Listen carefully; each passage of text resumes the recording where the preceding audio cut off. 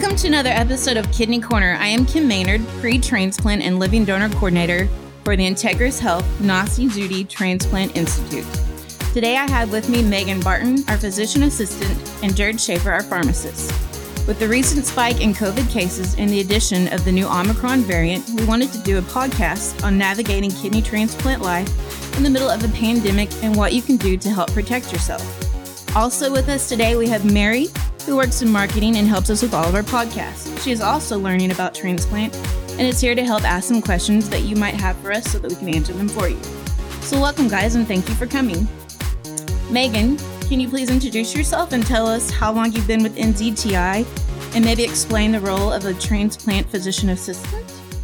Well, I'm Megan Barton. I've been with NZTI for 8 years. I actually celebrated my 8th year anniversary this week.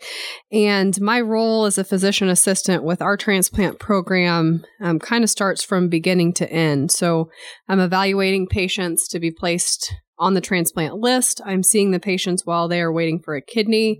I'm in the operating room at times, first assisting. I also am in the hospital setting, taking care of patients after surgery and for any readmissions in the hospital. And then I'm seeing patients in the outpatient clinic for follow-up as well. And Jared, how long have you been with NZTI? And tell us a little bit about your role as a pharmacist. Yeah, I've been with Integris for about 5 years now. And what I do is I work with the transplant physicians in designing and modifying medication regimens to be used after the transplant.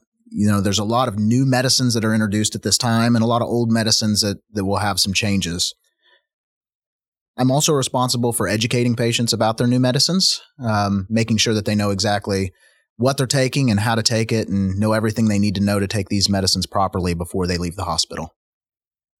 So, Jared, I haven't been to many medical places that have their own designated pharmacist. So, after what you just said, it sounds like medication plays a huge part in kidney transplant. Is that true? Yeah, I think they play a huge role. I think it's probably the most important part of transplant after the initial surgery is complete. And actually, Mary, since medications are so important, we're going to do a post-transplant podcast where we do talk about those medications. So everybody be looking for that soon. Megan, can you tell us briefly what COVID is? So COVID is part of the coronavirus family. Coronavirus disease is an infectious disease caused by the SARS-CoV-2 virus, also known as severe acute respiratory syndrome coronavirus 2. So it's transmitted through aerosolized droplets touching your eyes, nose, and mouth, very similar to flu-like symptoms, pneumonia, and the common cold. You can see fevers, shortness of breath, fatigue, loss of taste and smell, congestion, some GI issues like nausea and vomiting. And again, some of these do change with the different variants of COVID. And why is it so important for a kidney transplant patient to protect themselves from COVID? So unfortunately, with transplant patients, there's a much higher mortality rate, up to 20%, versus the general population where the mortality rate is around 1 to 2%. And Jared, so there are approved vaccines available for COVID. Can you tell us a little bit about those COVID vaccines? Absolutely. So there's about 3 on the market right now. These are known to most of the population as the Pfizer vaccine, the Moderna vaccine, and the Johnson & Johnson vaccine. And they're pretty similar in what they're trying to do. Just like any vaccine, they're introducing a part of that virus into the system so that your system can start to recognize that in some way and build mechanisms in order to get rid of that virus. So in the chance that you do get COVID, your body already has kind of a head start and already has some ways to defend itself. And that translates into the virus and the disease being much less severity. So you named the 3 different vaccine manufacturers. Jared, is there one vaccine that's better than the other for a transplant patient? Within those 3 vaccines, there's about 2 different mechanisms of those. The Moderna and the Pfizer have the same mechanism. They're both what you call messenger RNA vaccines. And the third is the Johnson & Johnson. That's a adenovirus vector vaccine. The 2 that are recommended currently by our organizations are the Moderna and Pfizer. All right, Megan. So why would our transplant population need to be vaccinated? Why is it so important for them specifically? So our patients are on immunosuppression medicine. And what that does is that means that their body does not fight infection as efficiently. It's easier to get sick. You run a higher risk of a more severe infection, a longer lasting infection.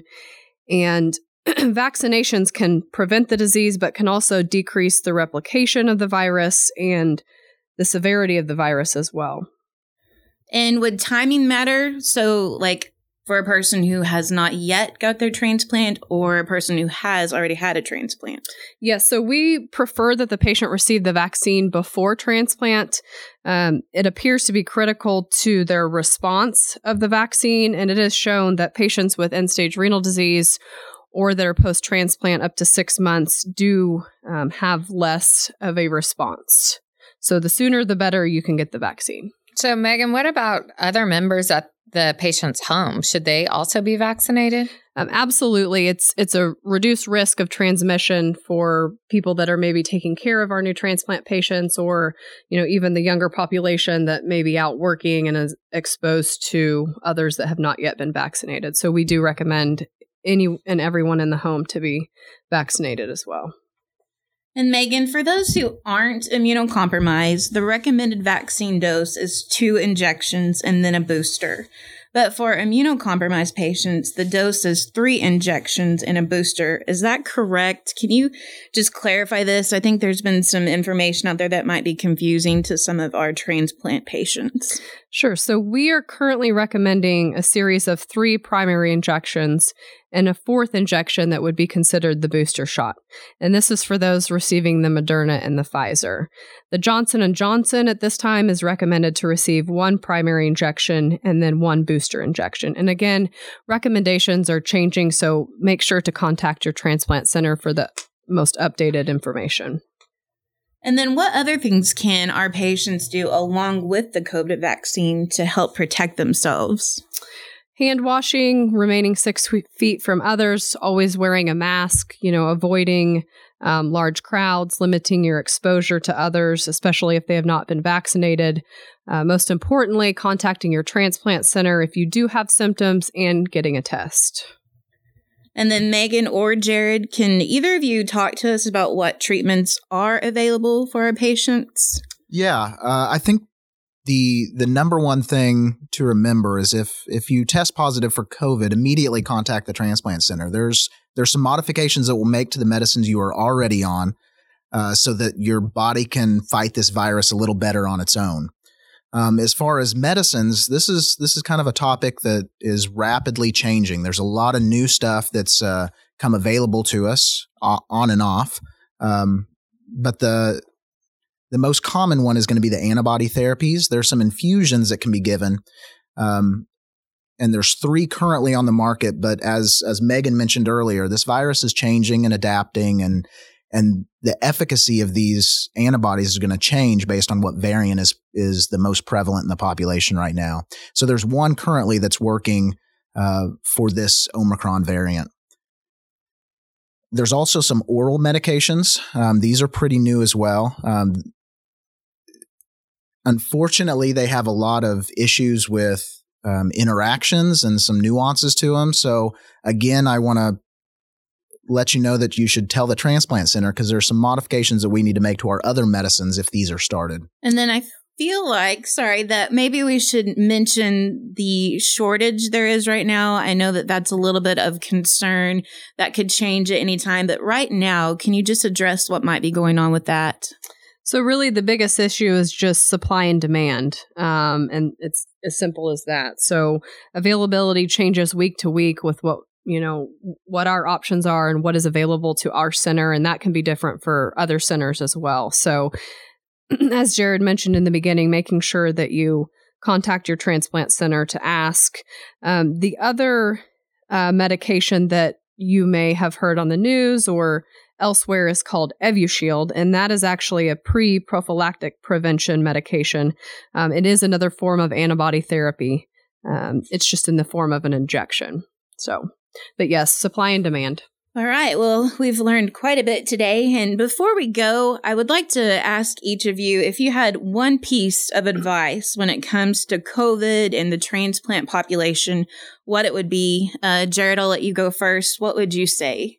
I think I already said the main thing, which is contact your transplant center immediately if you become positive.